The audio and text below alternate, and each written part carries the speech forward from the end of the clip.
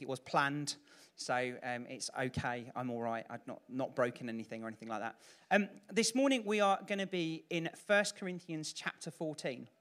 And we have been in Corinthians now for quite a few weeks, and we're kind of heading towards the end of it. We mixed up the order slightly. So Richard spoke on 1 Corinthians 15 last week, and so we're in 14 now because we switched around the weeks.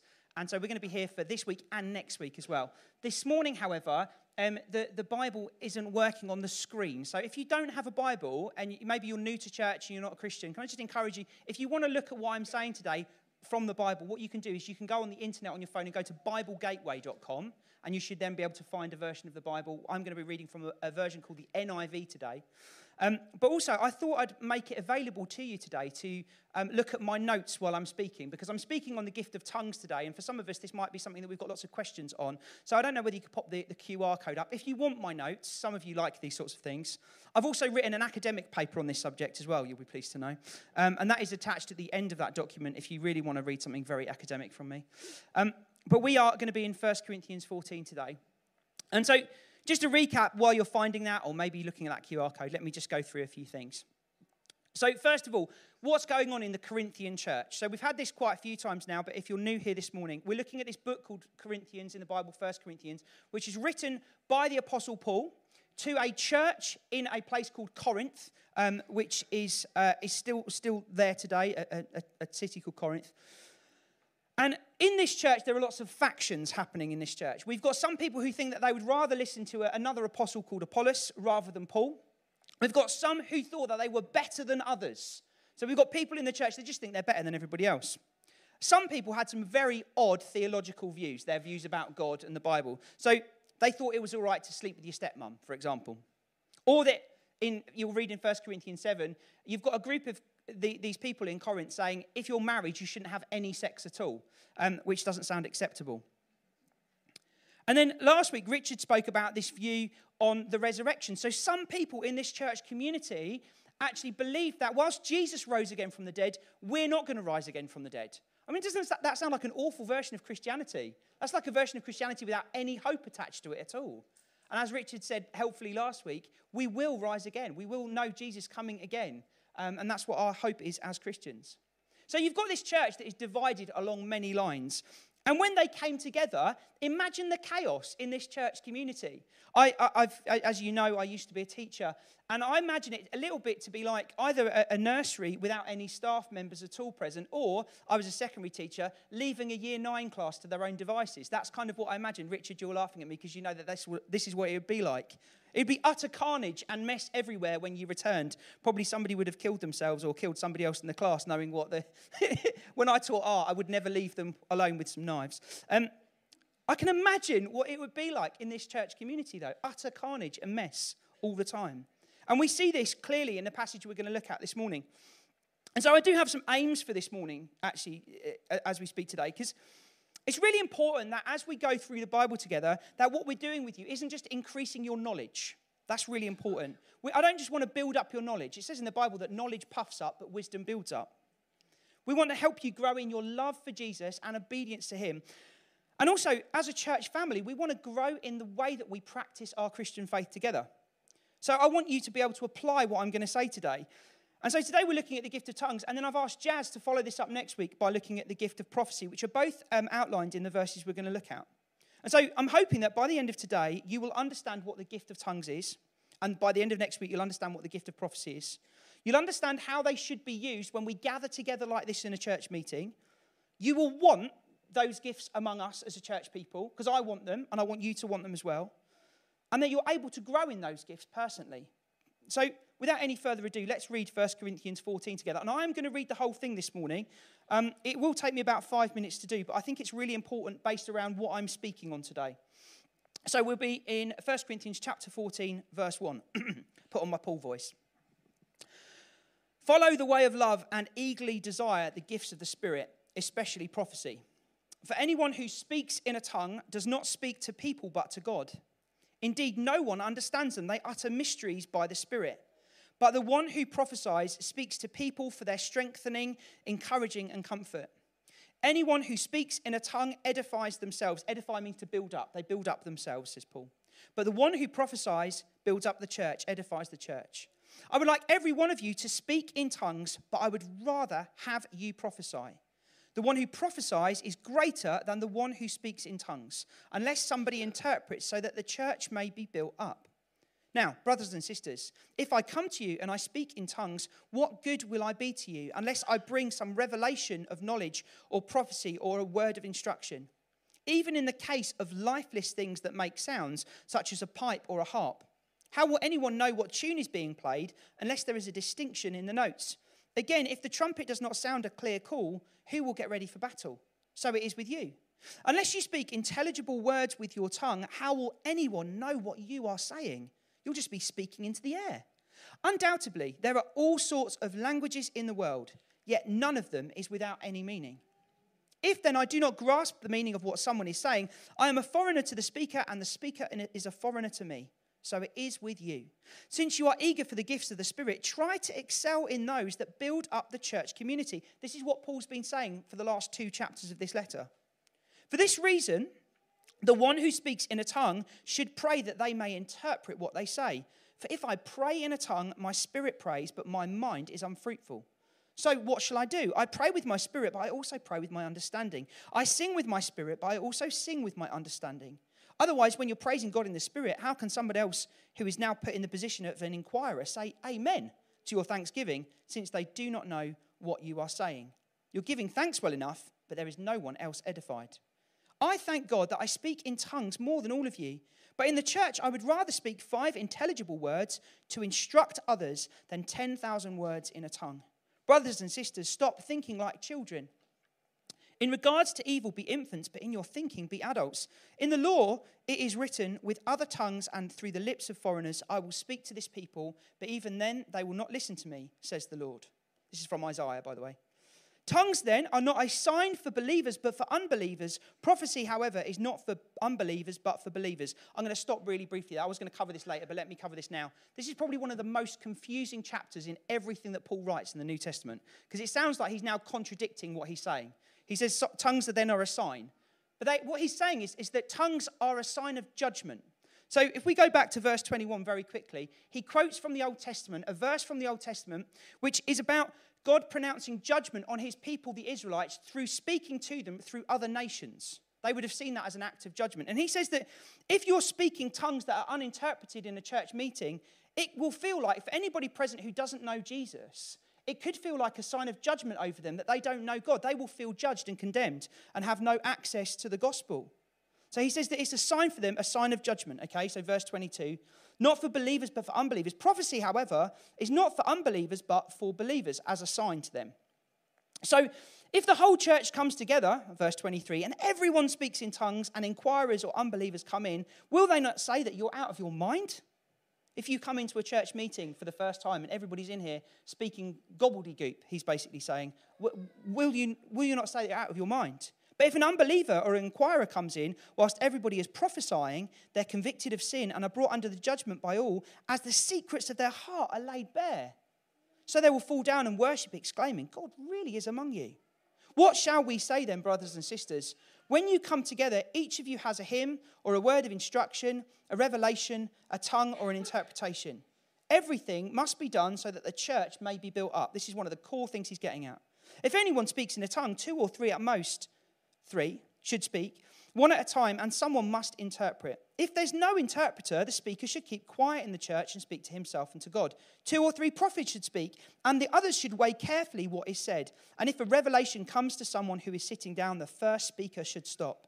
For you can all prophesy in turn, so that everyone may be instructed and encouraged. The spirits of prophets are subject to the control of prophets, for God is not a God of disorder, but of peace, as in all the congregations of the Lord's people. This is contentious, I'll get to this in a second. Women should remain silent in the churches. They're not allowed to speak, but must be in submission, as the law says. If they want to inquire about something, they should ask their own husbands at home, for it is disgraceful for a woman to speak in the church. Or did the word of God originate with you, or are you the only people it has reached? If anyone thinks they're a prophet or otherwise gifted by the Spirit, let them acknowledge what I'm writing to you is the Lord's command. But if anyone ignores this, they themselves will be ignored. Therefore, my brothers and sisters, be eager to prophesy and do not forbid speaking in tongues. But everything should be done in a fitting and orderly way. Okay, so I've obviously just now read to you 40 verses of the Bible, and there's lots of questions that you may well have as we go through it. And so I'm just going to pray quickly before we go any further. So Lord Jesus, we thank you for your word. We thank you that it is your word spoken to us. And Lord, we ask you that you would help us today as I teach through this, Lord God, in the context that it's written in, to understand it, and that we might apply it to our situation now, 2,000 years after it's been written. And Lord, we pray that as a result of going through this today, we ask you that you would bless our church more with the gifts of the Spirit over our meetings together, and that we might encounter your presence more as we lean into all that you have for us as a church family. Amen. Amen. Okay, so this chapter is all about what happens when a church gathers together on a Sunday morning or the day of the week that they were gathering on at the time. Paul says there needs to be clear order to everything that's happening in church so that everyone is built up. So it's not just about you building yourself up and looking good for yourself. It's about everybody being built up. Everything we read in this chapter is about that core theme.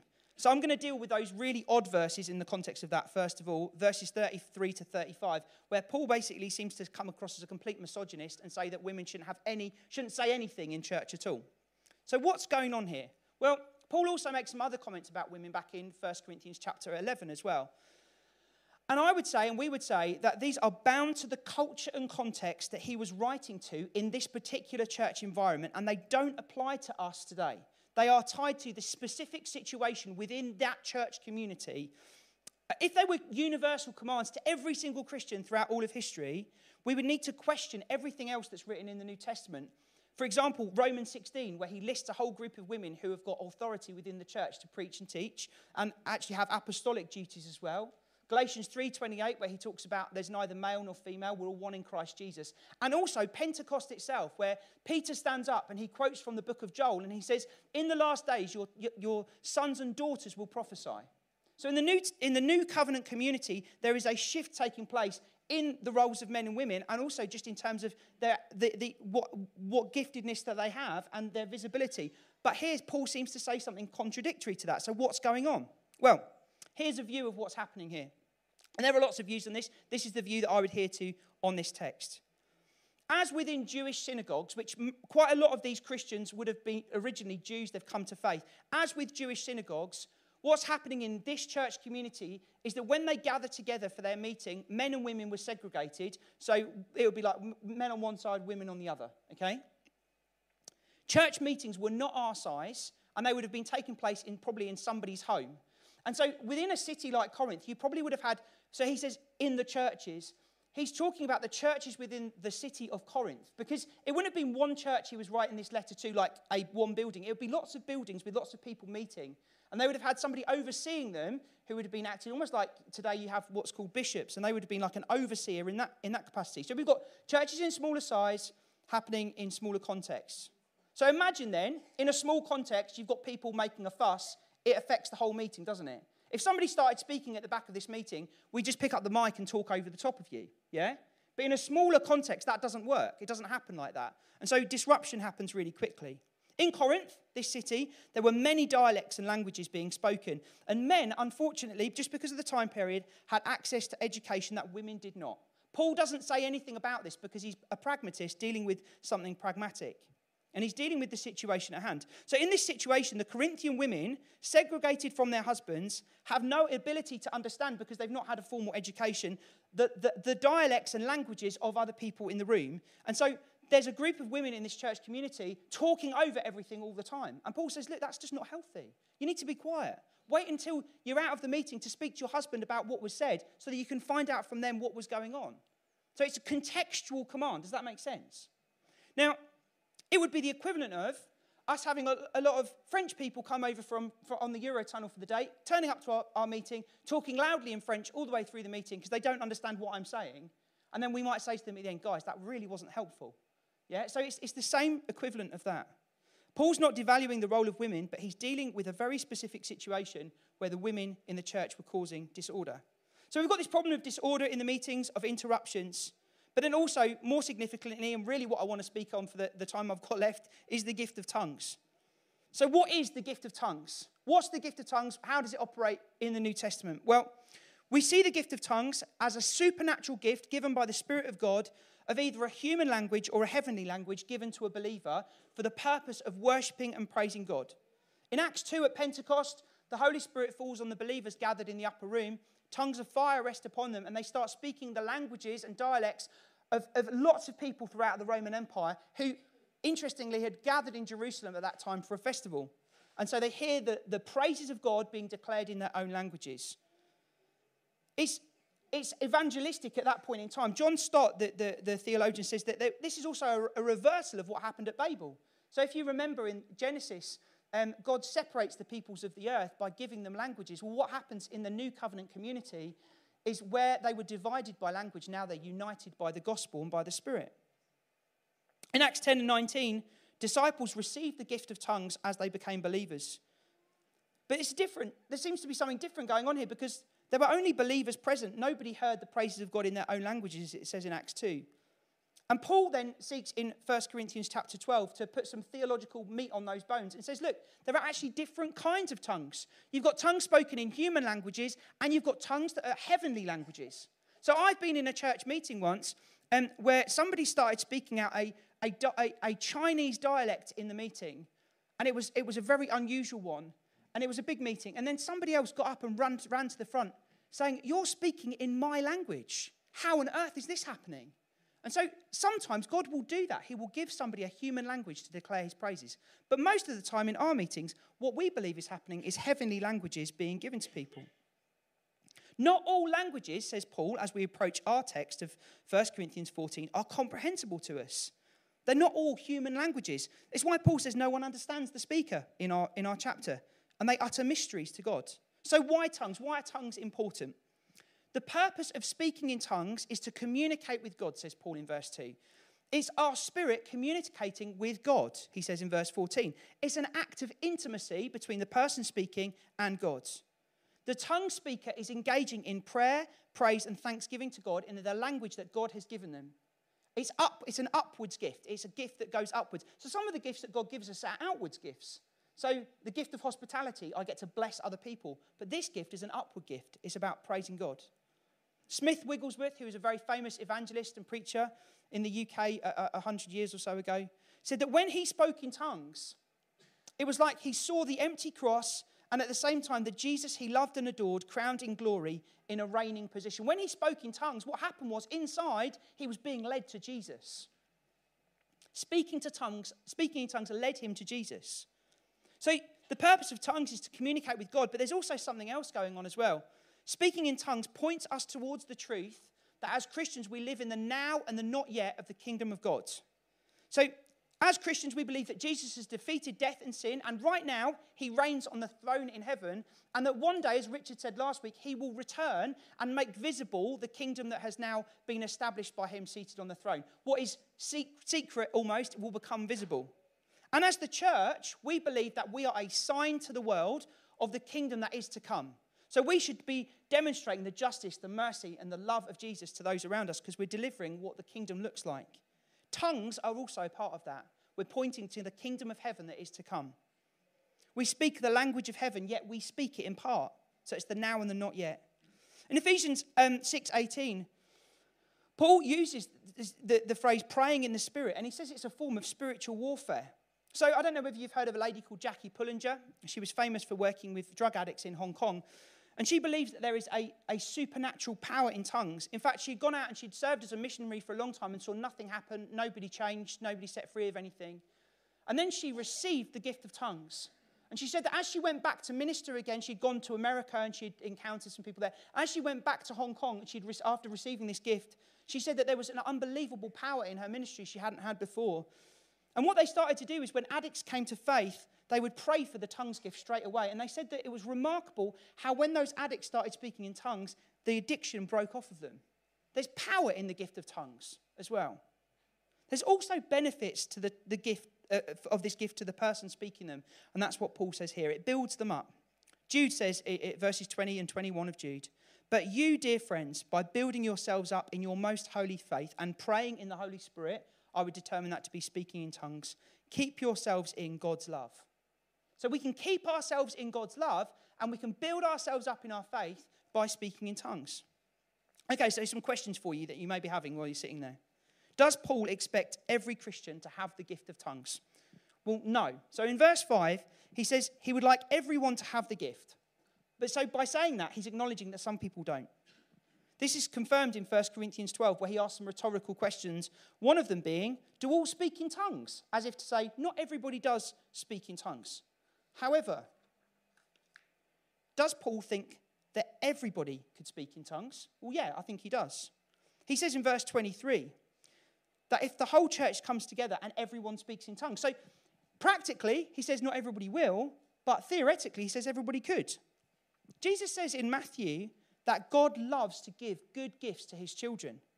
And I believe that if you earnestly ask God for the gift of tongues, God will give you the gift. It's quite probable that if every one of us in this room earnestly asked God for the gift of tongues, we would receive it. But I'm also very pragmatic. I know that some of us won't ask God earnestly for the gift. There's a teaching that exists, particularly within Pentecostal traditions in the church, that the gift of tongues is a sign of the Holy Spirit's baptism over somebody's life. And I would actually disagree with that statement. Because I think if you look at Acts 10 and Acts 19, you could argue for that, which is where the teaching comes from. But you can't argue that from the text here in 1 Corinthians 12. You could say that it's common for people to be baptized in the Spirit or encounter the Holy Spirit for the first time and start speaking in tongues, but it's not necessarily the only indicator of it. Maybe some of you need to be released from that today because maybe you've received the Spirit, but you've not started speaking in tongues. So when should you speak in tongues? Well, Paul does it all the time. The NIV renders verse 18 as, I thank God that I speak in tongues more than all of you. It sounds like he's showing off to them. But a more literal translation in the Greek would be to say, I thank God in tongues more than all of you. He's saying, I pray in tongues all the time. I do this all the time. He's not inferring he's better, but he just does it a lot. But what about in the church? Well, it wasn't just a group of women causing disruption in this church community. This gift was being used like the prized gift, the best thing that you could possibly have. Everyone was speaking in tongues, all of them. Imagine coming in this morning, we were all just babbling away in tongues. It was chaotic. Paul says, in effect, that's crazy. Why are you valuing the gifts of tongues above prophecy when prophecy is a language that everybody understands? When non-believers are in your meetings, they're going to think you're mental. They're going to think like you're crazy, he says. Like, you need to think about what you're doing. In hearing everyone speaking languages they don't understand, they'll feel further from God and they're going to feel under condemnation, he says. You need to think about what you're doing as a church. So we've got to be careful to use the gifts in the gathered body that build the whole body up. The interpretation of the tongue in a gathered setting like this should always be weighted on, okay? So this is really key. So when we do this in a church meeting on a Sunday, if somebody comes and says, I've got a tongue to bring, or they pray it out from somewhere, and they're praying it out loud enough that everybody hears, what you'll see is the host of the meeting come to the front and they will say, we're going to wait for an interpretation because we want to honour this text. Does that make sense? And we're trying to honour what Paul's written. And the interpretation of a tongue is another gift of the Spirit. And the interpretation won't be word for word interpretation. It will be a thought for thought or heart for heart translation or interpretation of the tongue that's been brought. And it's also a gift from God. Now, if you bring a tongue on a Sunday, I would also encourage you to this text to see that it says actually the person who brings the tongue should also be ready to bring the interpretation. I'm not saying that they have to, because it also could be that somebody else in the room has the interpretation. But if you feel God's given you a tongue, be ready to bring the interpretation as well for that tongue. Tongues are praise, prayer, and thanksgiving to God. They're upwards prayer, as I've said already. So we should also inspect any interpretation that we have on a Sunday morning when we gather together to be upwards. It's God-focused, right? If an interpretation isn't God-focused, it may not be the interpretation of the tongue. It might be a prophetic word, or it could just be a blessed thought or something the person's eaten in the morning before they came to church. And that's okay. We would want to honour that and bless that as well. But we might also say, look, we're just going to wait, actually, because we don't think that's the interpretation. Okay, and it's not about dishonouring the person who's brought the first interpretation. We want to encourage them for having a go and actually stepping out in faith. And it might be that what they've brought is a prophetic word for us as a church. But what we believe about tongues is that it is an upward gift of prayer and praise and thanksgiving to God. So, are all other forms of tongues in church forbidden? What about here at Gateway when we might say something along the lines of, sing out in English, your native language, or the language God has given you? Is that okay? Well, I think that that's an act of personal worship to God in a gathered setting. You're not standing at the front doing it so that everybody can hear it. Therefore, you're not disrupting what's going on. And in Ephesians 5, verses 18 and 19, Paul actually encourages us to do that with each other. He says, be filled with the Spirit, speak to one another with psalms, hymns, and songs from the Spirit. He says it's good to sing out together in the Spirit. That's a good thing to do. And remember, Paul's point is not about stopping this gift, but it's about making sure our worship is both understandable for visitors and it's ordered. Paul explicitly says, don't forbid speaking in tongues. And also, if you've got no interpreter, the person should stay quiet and speak to themselves and to God. He's not saying don't speak in tongues. He's saying just be mindful of what's going on around you. When we come together, we want to encounter God's presence. And so if we want the fullness of what the New Testament practices in terms of the charismatic, that means the grace gifts that God gives us. We want to be able to hear tongues spoken in our meetings and also expect interpretations to them. And we don't have this enough as a church community. We don't have the problem of Corinth. We've got the opposite problem. This happens once every now and again. We want to see it 2, 3 times a week because that's what they were seeing and that's what Paul expected to be happening. So how do you receive this gift? Well, don't believe this phrase. If God wanted me to have the gift, he would just give it to me. Because this is not what Paul teaches. Paul teaches us this. If we want the gift, we eagerly and earnestly ask God for it. How do people receive this gift? Well, some experience the gift coming to them automatically. They pray in English and then all of a sudden the gift of tongues starts coming to them. Some begin speaking what they hear in their heart. They just start hearing words in their heart and they start praying them out loud. When I began speaking in tongues, it was my mum. Wave to everyone, my mum and dad come to church. They go, my mum prayed with me. How old was I, about 11? Yeah, I was about 11. Mum said, I'm going to pray in tongues. You listen, and you start when you want to. And for the first couple of words, my tongue sounded exactly the same as my mum's. But then after about 30 seconds, it was completely different. It just took the first hurdle of opening my mouth to speak. And I think for some of us, we get stuck at that first hurdle because what we expect to happen is that if God wants me to have the gift, he'll give it to me, and we wait for God to move our tongue for us, which is not the gift of tongues. The gift of tongues isn't God using our tongue. The gift of tongues is a gift given to us to declare praises back to him. And so we need to actually be asking God for the gift and then start exercising it. Receiving the gift is an act of faith over us. So maybe you did this once at some point in the past and you went, well, I did it once. And then you've not done it again because you thought it didn't really feel very supernatural. And I would say, what does supernatural feel like to you? Some of us kind of discount it. I think that what we're encouraged to do in the New Testament is to build up our faith by exercising the gift that God's given us. And so my encouragement to you is if maybe you spoke in tongues once, I'd encourage you to do it again. Because I think as you do that, you can develop a prayer relationship with God. And as I gave you 2 examples of people of faith earlier on who testify to what tongues has done in them, I'd encourage you to read Jackie Pullinger's books. I'd encourage you to look out for great Pentecostal leaders of the past and how that they've seen the gift of tongues influence their ministry. There is one book, I've put this on my notes actually, that I would encourage you to read. If you're still not convinced by everything I've said at the end of this meeting on the gift of tongues, there is a book called The Language of Heaven by a guy called Sam Storms who has gone through every question you could possibly think of to do with speaking in tongues. And I would encourage you to read that book. And if you've still got questions, come and ask me. As I said, I wrote an academic paper on this a while ago when I did my master's on this subject. And I argued against a view that people don't speak in tongues today because I think that it's clear that they do. But what I want to do at the end of this meeting today is I want to give you the opportunity. If you haven't received the gift of tongues and you want to speak in tongues, I'm going to give you the opportunity to be prayed for that this morning. And so what we're going to do is this, because again, I want to honour the text. And so the text talks about it not being comprehensible if we all do it at the same time, but I also believe that you can receive it. And so what I'm going to say is if you want to receive the gift this morning, come to the front. We're going to encourage you. Everybody else, we're going to go and have tea and coffee. It's such a nice day outside today anyway. If you want to receive the gift of tongues and be prayed for this morning for it, we'd love to pray for you for that this morning today. And so I'll encourage you to come to the front once we've finished in a second.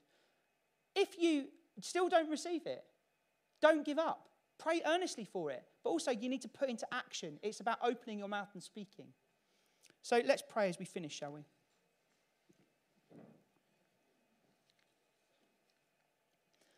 Lord, we thank you for your word. We thank you that your word wasn't just written 2,000 years ago and meant for 2,000 years ago.